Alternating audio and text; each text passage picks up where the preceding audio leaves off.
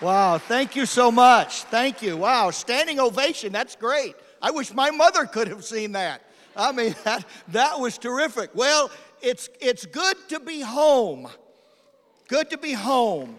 You say, I've never seen you before in my life.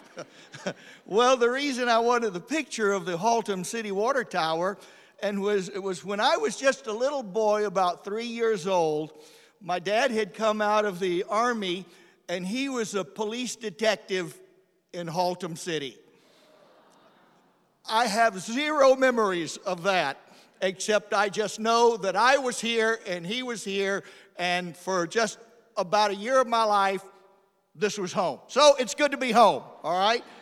Treat us homecomers good, will you please? But it's just, I'm so excited to be here. But I'm going to tell you something. If I still lived in Haltom City, I'd be coming to this church. This is such a great church. I mean, it is such a great church. And you have such a great pastor and his wife. These folks, I mean, everybody knows them all over the Assemblies of God and knows of this great church. Well, if you've got your Bible, I want you to turn with me to Matthew chapter 28. Matthew chapter 28, and we're going to be reading verses 18 and following. Well, I mean, I'm a missionary, and this is the missionary passage, the Great Commission. And so I just want to start with this today. And I want to take you on a little life journey with me today, if I can. All right, Matthew chapter 28, beginning with verse 18. Here's what the Word of God has to say. Then Jesus came to them and said, all authority in heaven and on earth has been given to me. Therefore go and make disciples of all nations, baptizing them in the name of the Father and of the Son and of the Holy Spirit, and teaching them to obey everything I have commanded you, and surely I am with you always to the very end of the age. Let's bow our head. Father, I thank you for the opportunity to be at this great Bethesda church on this Sunday morning. I pray, dear Lord, as every time I preach, that you would anoint me by your Holy Spirit.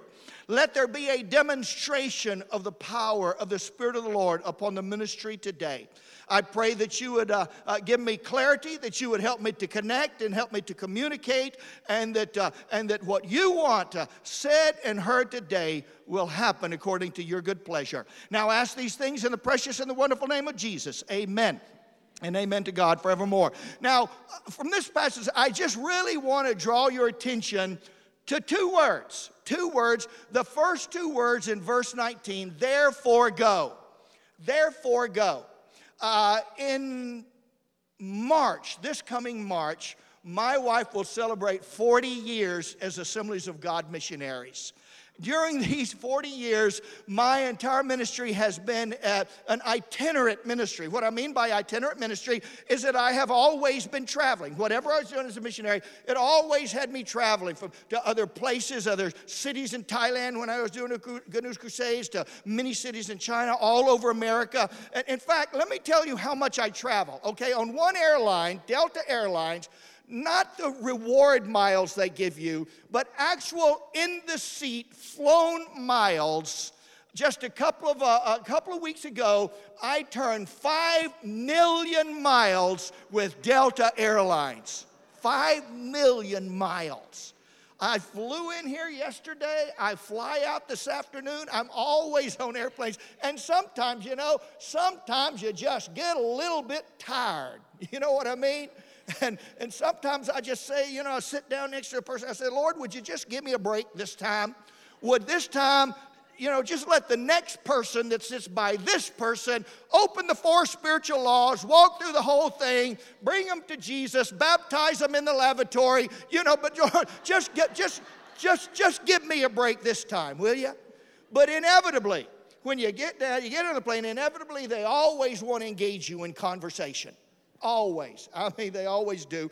And sooner or later, they get to that inevitable question where they say, what do you do for a living? When I tell them I'm a missionary, suddenly they lose interest in the conversation. They don't want to talk about that. They'll kind of lean back and take a little nap, or they'll want to read the airline magazine. I was on a flight one time, and I sat next to a guy, and when we were still taxiing, we weren't even in the air, he started the conversation on, and he got to that question. He said, "What do you do for a living?" And I told him I'm a missionary. His response was very different. He just sat there for a moment, just silent, didn't say anything, and I could tell he was in deep thought. Then he turned to me and he said something that nobody had ever said. He said to me, "You know, it must be tough to be a missionary." Nobody had ever responded that way.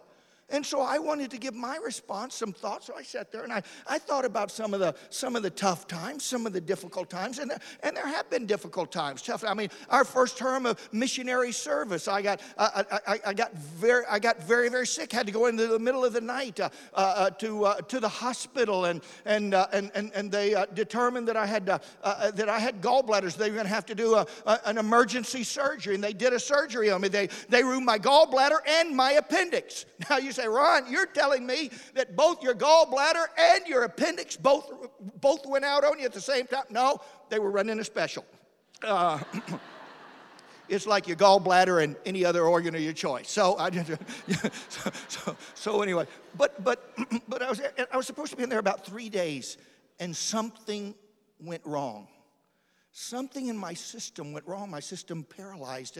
And I was in there not 3 days, not 5 days, but I was literally in there for weeks. And the doctor told my wife, a Baptist medical missionary, he said, "I don't know what's wrong with your husband, but your husband is dying, and we don't know why." And myself, my wife, brand new first-term missionaries, our daughter, our newborn son, just a few months old.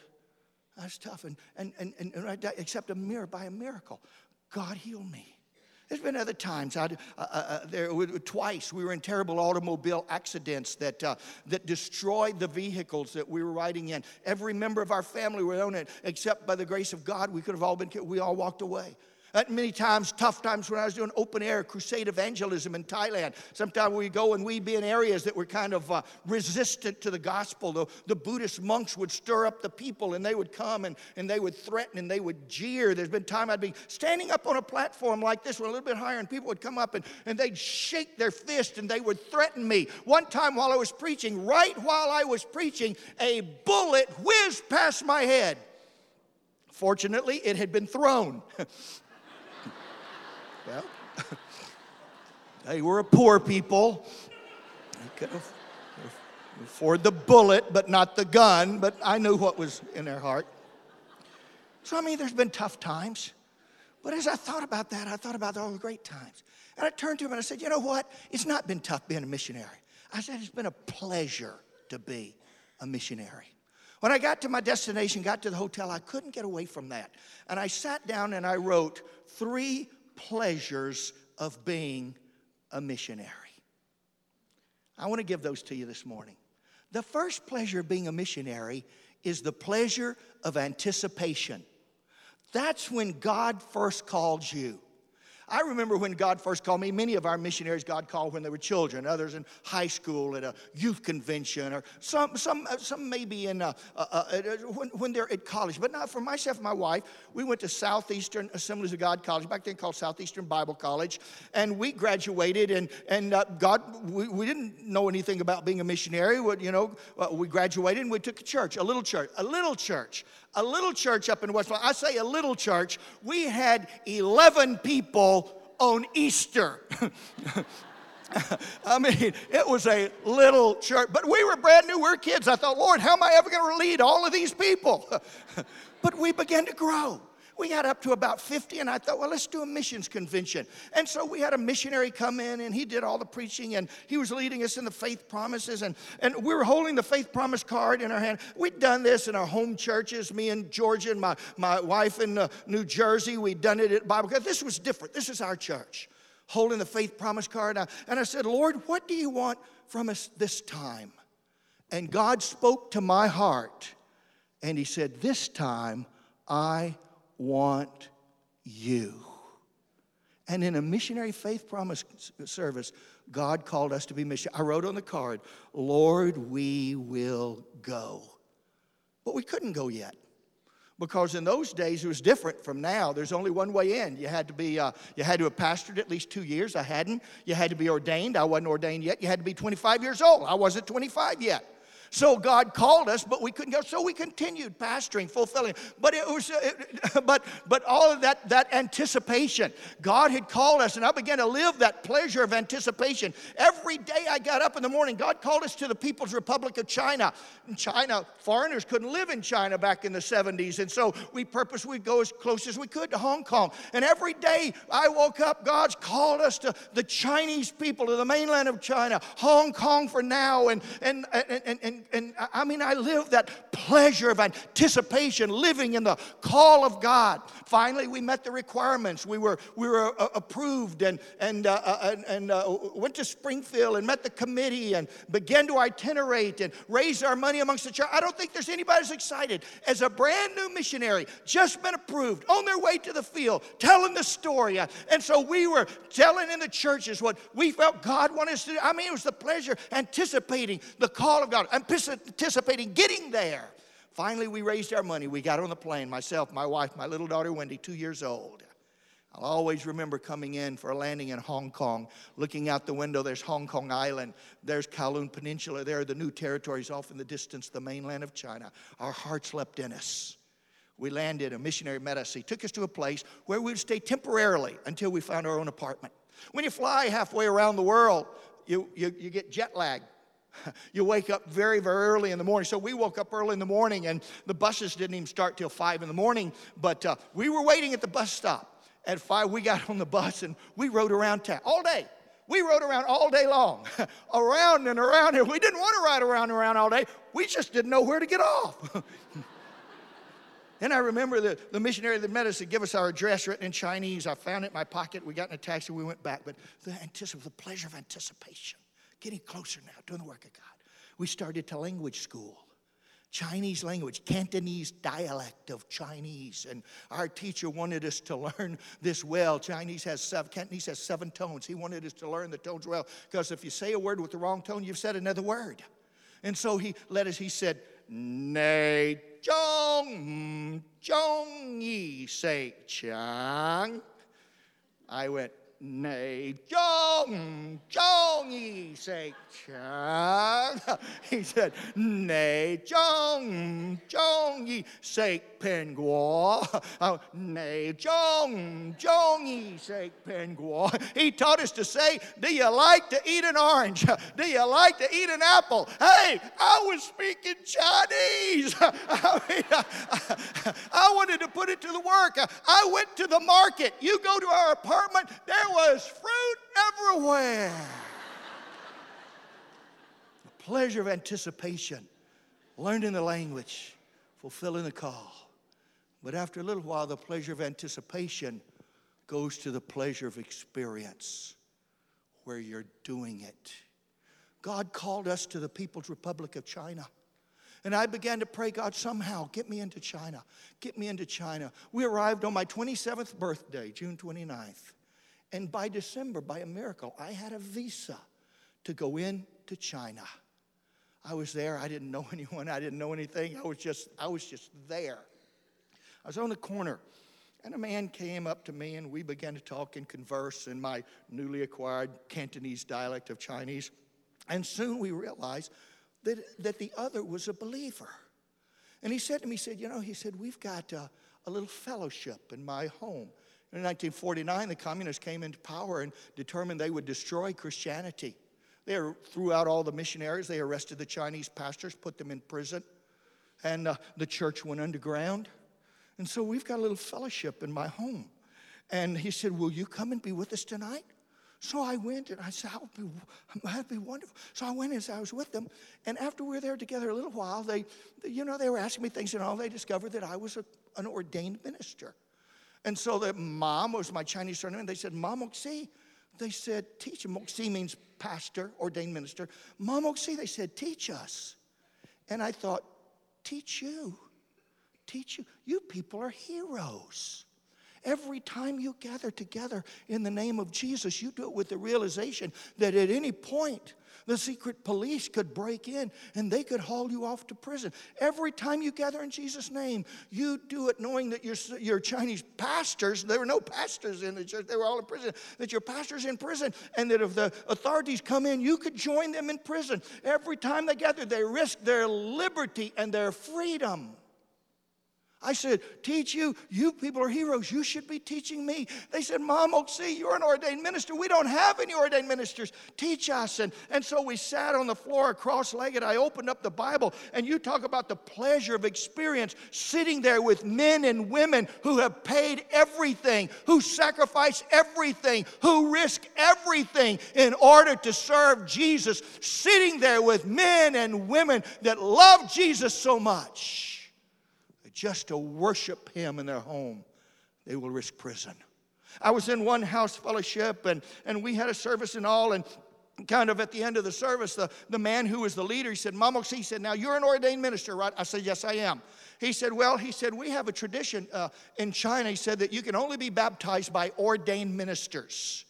And he said, our ordained ministers, they're all in prison. We don't have any ordained ministers. They said, most of us have been serving the Lord for many years. We don't have an ordained minister. They said, you're an ordained minister. Will you baptize us? And I tried to teach him. The Bible doesn't say you have to be ordained to baptize. I tried to teach him. Elders, you baptize the younger. Parents, you baptize your children. They wouldn't hear of it. He said, Mom, he said, we have our tradition. You're ordained. How can you deny us? So I said, okay, I will. I'll do it. But how? Where? You couldn't go out to a public place.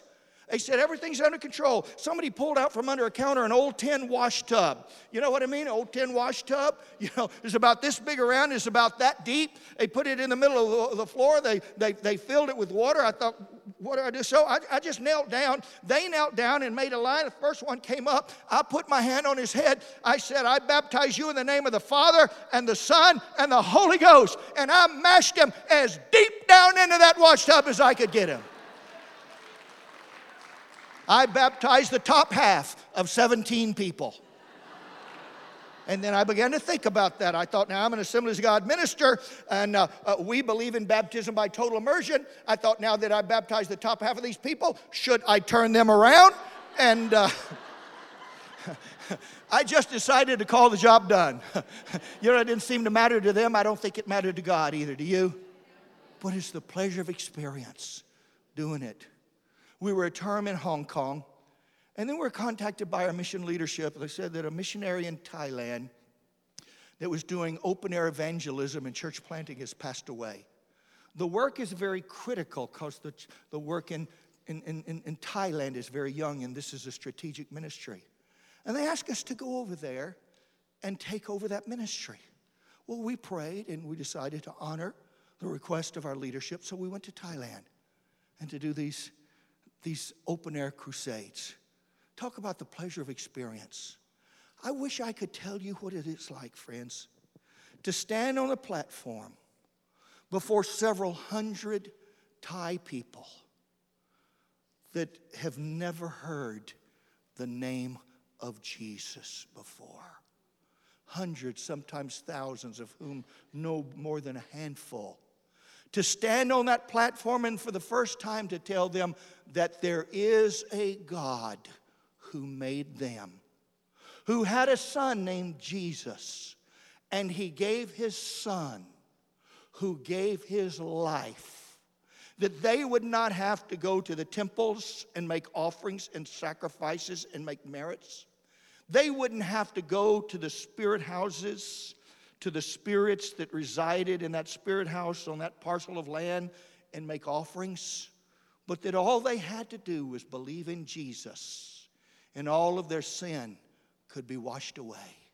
I wish I could tell you what it's like to stand under a starlit Thai night, and for the first time that they had ever heard it preach that message, and to give an invitation, and to see people stand up and step out of the darkness of that night, and in so doing step out of the darkness of their lives.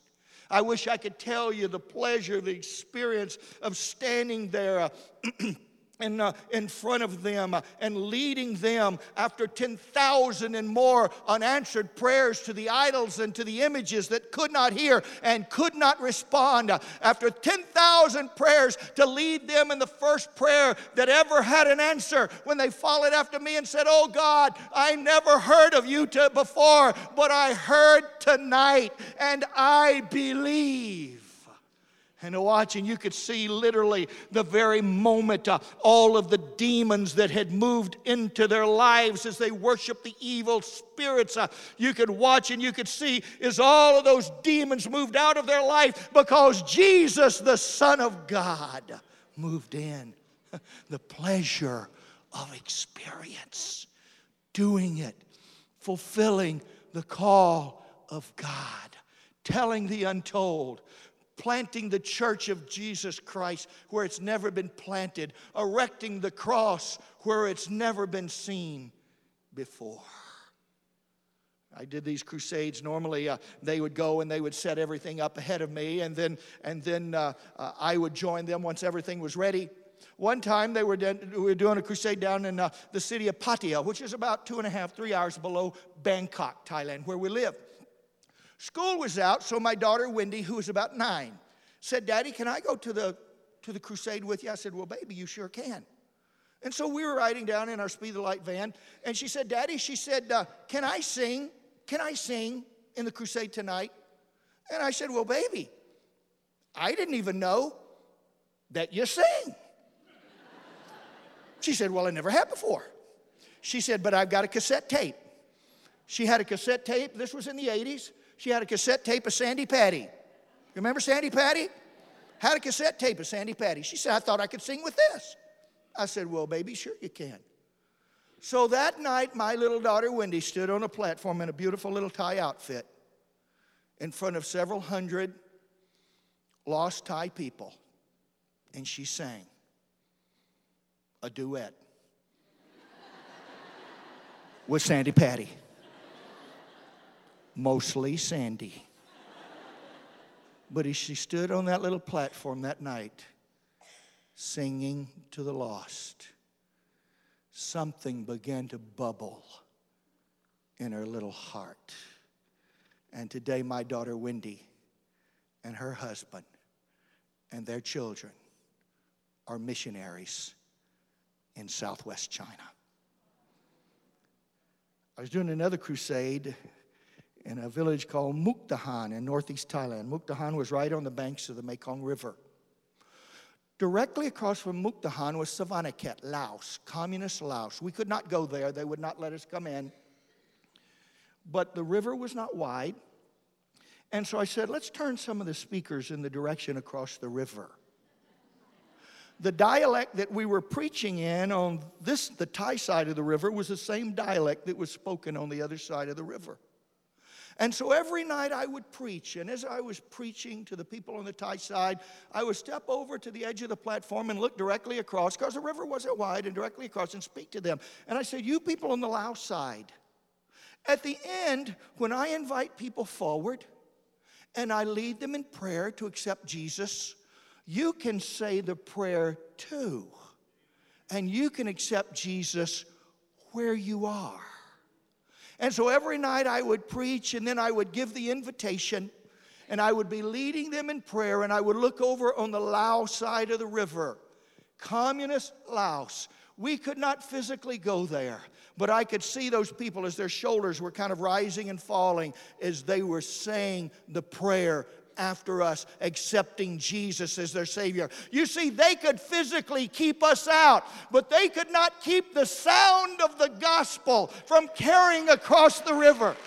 They couldn't keep the movement. They couldn't keep the movement of the Holy Spirit from those people's lives. They couldn't keep those people from being drawn to Jesus. They couldn't keep the people from believing and confessing and accepting Jesus as their Savior. Oh, the pleasure of experience, preaching to peoples have never heard in closed, restricted access settings, and see Jesus set them free.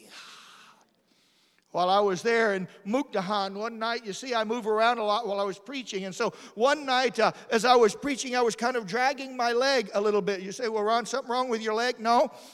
I had taken my son, Sam, my oldest son, Sam. He was 3 years old. And I took him with me up to the crusade. And so every night he would just sit down on the ground, as everyone did. He'd just sit there. And so this one night, Sam must have looked around and realized he was the only little foreign kid there. And he got a little spooked. And right in the middle of my sermon, he jumped up, he ran across the altar area, he ran up steps to the front of the platform, he ran across the platform and took a flying leap and landed on my leg. And he wrapped his arms and legs around my leg. And so for the rest of the night, it was preach a while, drag Sam a while.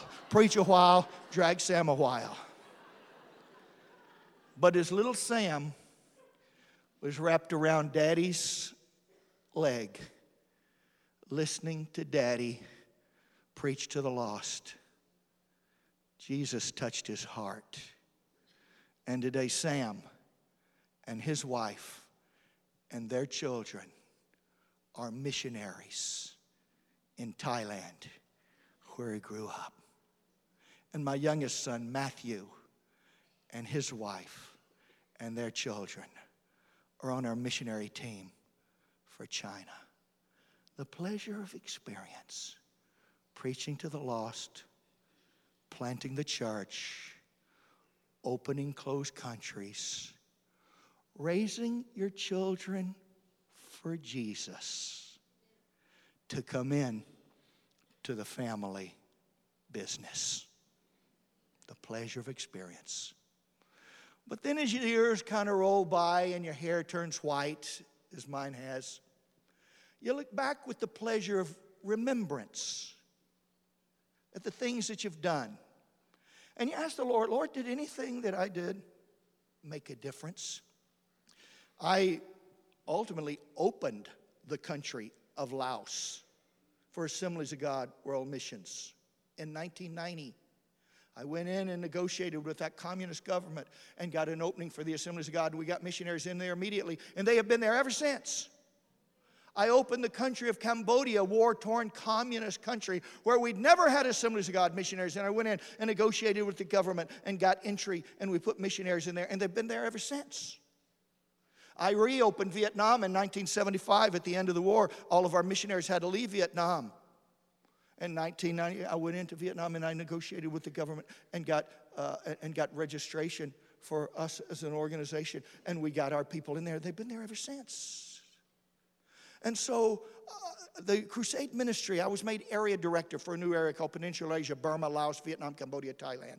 So I had to take on the responsibility of casting vision and creating new ministries and mentoring new missionaries and all. And so I gave up doing the crusade work and the church planting there in Thailand. So it had been some time, some years since I had been up there to some of these churches that I planted. So I contacted a missionary up there. I said, Kelly, it's been a long time since I've been up there. I'd like to go and visit some of the churches that I planted. Hadn't been there for a while. He said, Ron, they'd love to have you. And so he made an itinerary, and the first night I was in a little village called Koksawang. Koksawang, just a little tiny village.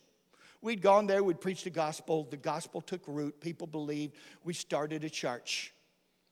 And so I was there that first night. Now, I remember sitting there, there's a little A-frame building, everybody sits on the floor, and the pastor was leading the service, and it got to the time that he would introduce me. And so normally they would call me Ajahn. Ajahn means like pastor or teacher. Ajahn Ron. My name, Ron. Ajahn Ron. Normally they would call me Ajahn Ron. So normally they'd say, Rauko Rusik DJ Mark, teach me Ajahn Ron, Yuga Prao Kuni, teach Tetsana. We're very glad to have Pastor Ron with us tonight to speak to us. But he didn't say that. He said, Rauko Rusik DJ Mark, teach me Pa Ron, Yuga Prao Kuni. He said, we're glad to have Father, not Pastor Ron, we're glad to have Father Ron with us tonight. And use the term father, Pa, not like a religious father, like a priest, but like a respected elder. He said, we're glad to have Father Ron with us tonight. He said, Pa Ron is our Father in the Lord and the Father of our church. He said, when Pa Ron came, we were worshiping Buddha. and he brought us Jesus. Let me tell you something. That'll make you feel pretty good, Pastor. That'll make you feel pretty good. We found them worshiping at the Buddha image and at the spirit houses. And we brought them Jesus. And they believed. The service was just a great service. I preached to them. And afterward, they rolled out the rattan mat, as they do there, down on the floor. And we sat cross-legged on the floor, and they put all the food out. And we were eating. You eat with your fingers in something they call sticky rice. It's a glutinous rice. You break off a little bit. Use that as a knife and fork, kind of scoop. And so we're just having a wonderful time of fellowship. But I began to notice some people missing. And so I said, oh, where's brother so-and-so? They said, oh, a while back, he passed away. He's with Jesus now. And I noticed another one missing, and I asked about him, and I said, with the Lord in heaven. I noticed a woman missing, Meniam, mother, Mother Somgit. And I said, where's Mother Somgit? They said, a while back, she passed away. She's in heaven. So it was a wonderful time. And the next night, I was in the village of Nawa. Nawa was the first crusade that I planted, the first crusade that I preached in, the first church that I planted. The service was so much the same. And then afterward, they rolled out the mat and put out the food, and we're sitting there. And again, I began to notice some people missing. I asked about this brother, and they said, well, he's with Jesus. Asked about another one with the Lord. And then I noticed that Meniam, Mother Neum, was missing. Meniam was the first believer. It was around her and her family that we established the church. I said, Meniam Unai, where is Mother Neum? They said, oh, John Ron. They said about 6 months ago, Meniam passed away. She's in the arms of Jesus. And suddenly it dawned on me the reason that we had come. The reason that we left family and friends and homeland and possessions and traveled a half a world away. The reason that we had come had been realized in the lives of those people. We found them at the feet of Buddha and brought them to the foot of the cross. From darkness to light, from earth to glory, they had made the journey. And we could say, we've been successful.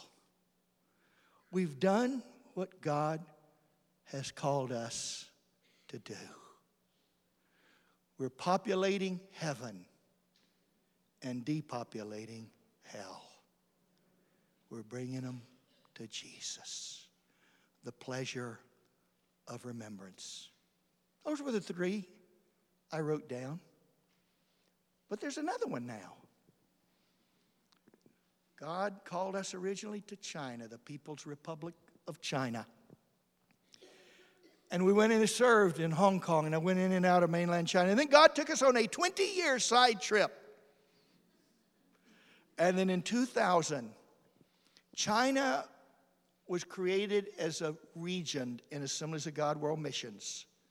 And I was asked to become the first regional director, as I had been the first area director for Peninsular Asia. At that time, we had 30-something missionaries. We had one strategy. The work was going very slow. And we returned to our original call to the people of China. And God began to move, and we began to grow. And over these 16 years, we've grown from 30-something missionaries to about 225 missionaries. From a single strategy to multiple strategies. And God has spoken to our hearts to go beyond the great Christian awakening. There's been a remarkable Christian awakening in China. A remarkable Christian awakening.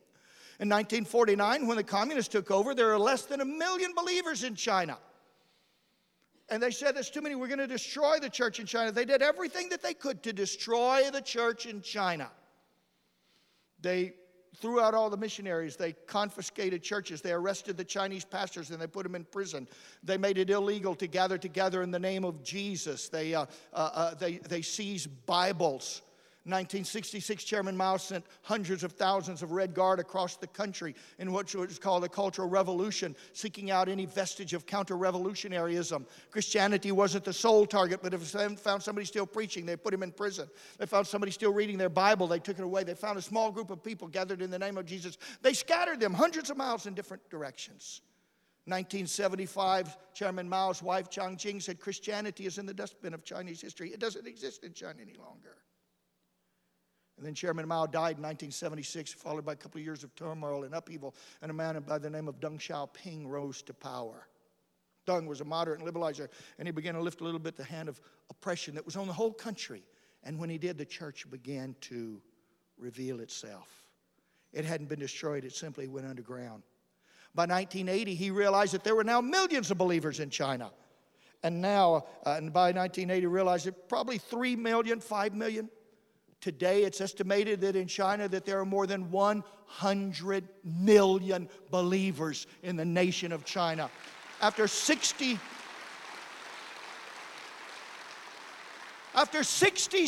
years of the communist devil, that's right, trying to destroy it, it's grown from less than 1 million to over 100 million. You say, Ron, how do you know? How do you know? How do you know? Well, let me ask you something. How many of you have iPhones? You ever talk to Siri? Let's ask Siri.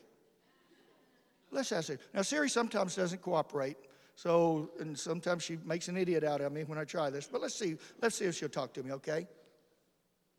Siri, how many Christians in China? Looking. Here's some information. That's not what I want you to say. How many Christians in China? Let me have a look. Okay, check it out.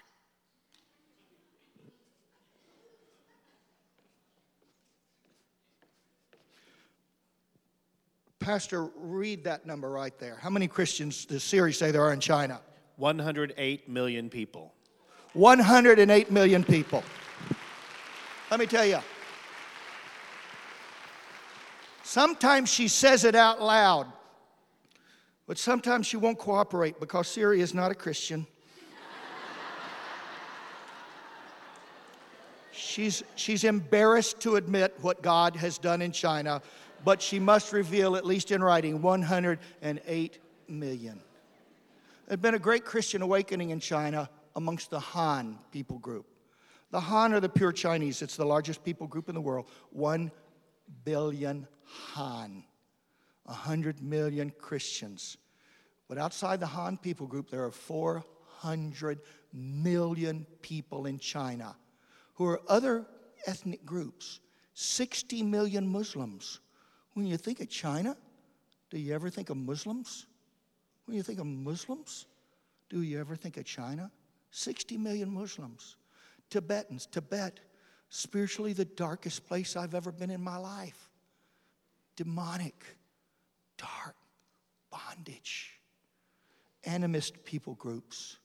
And so God has spoken to our heart to reach beyond the Han into the unreached people groups, of whom 60 million Muslims. There are 20 million Uyghur Muslims. There's no Uyghur church.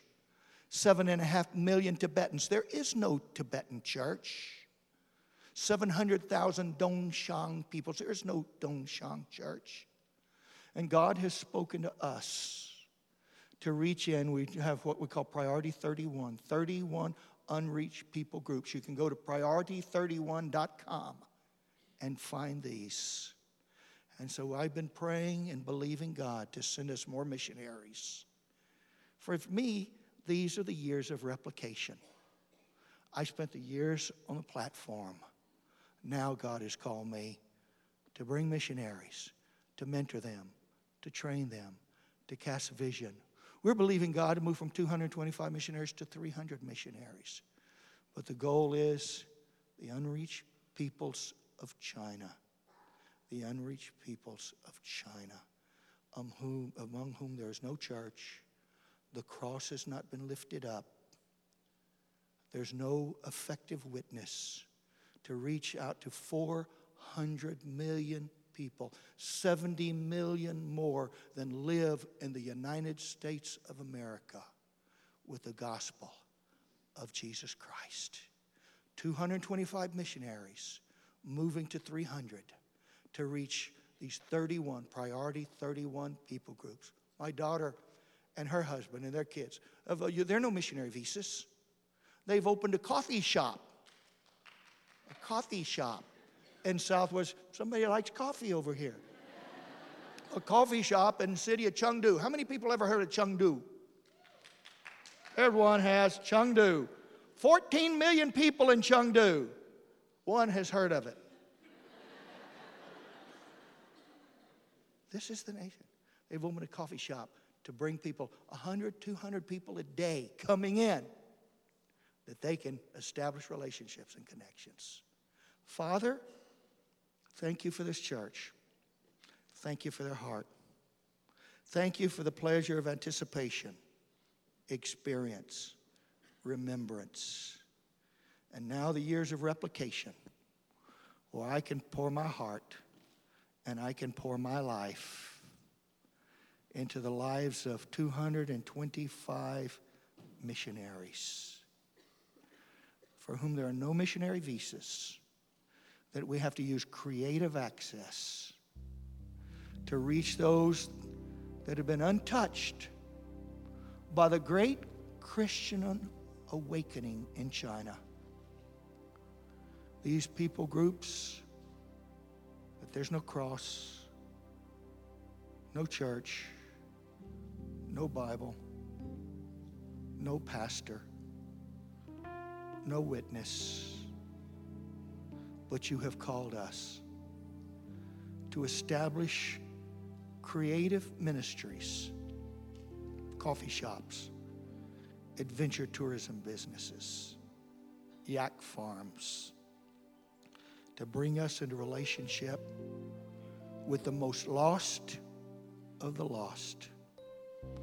Thank you, dear Lord, because this church cares for the people of this community and for the lost and the unreached of China and our world.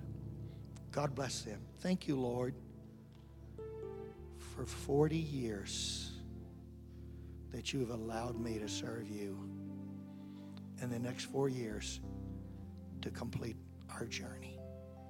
In Jesus' name, amen. God bless you, friends. It's been so wonderful to be with you today. Bless your heart, Pastor.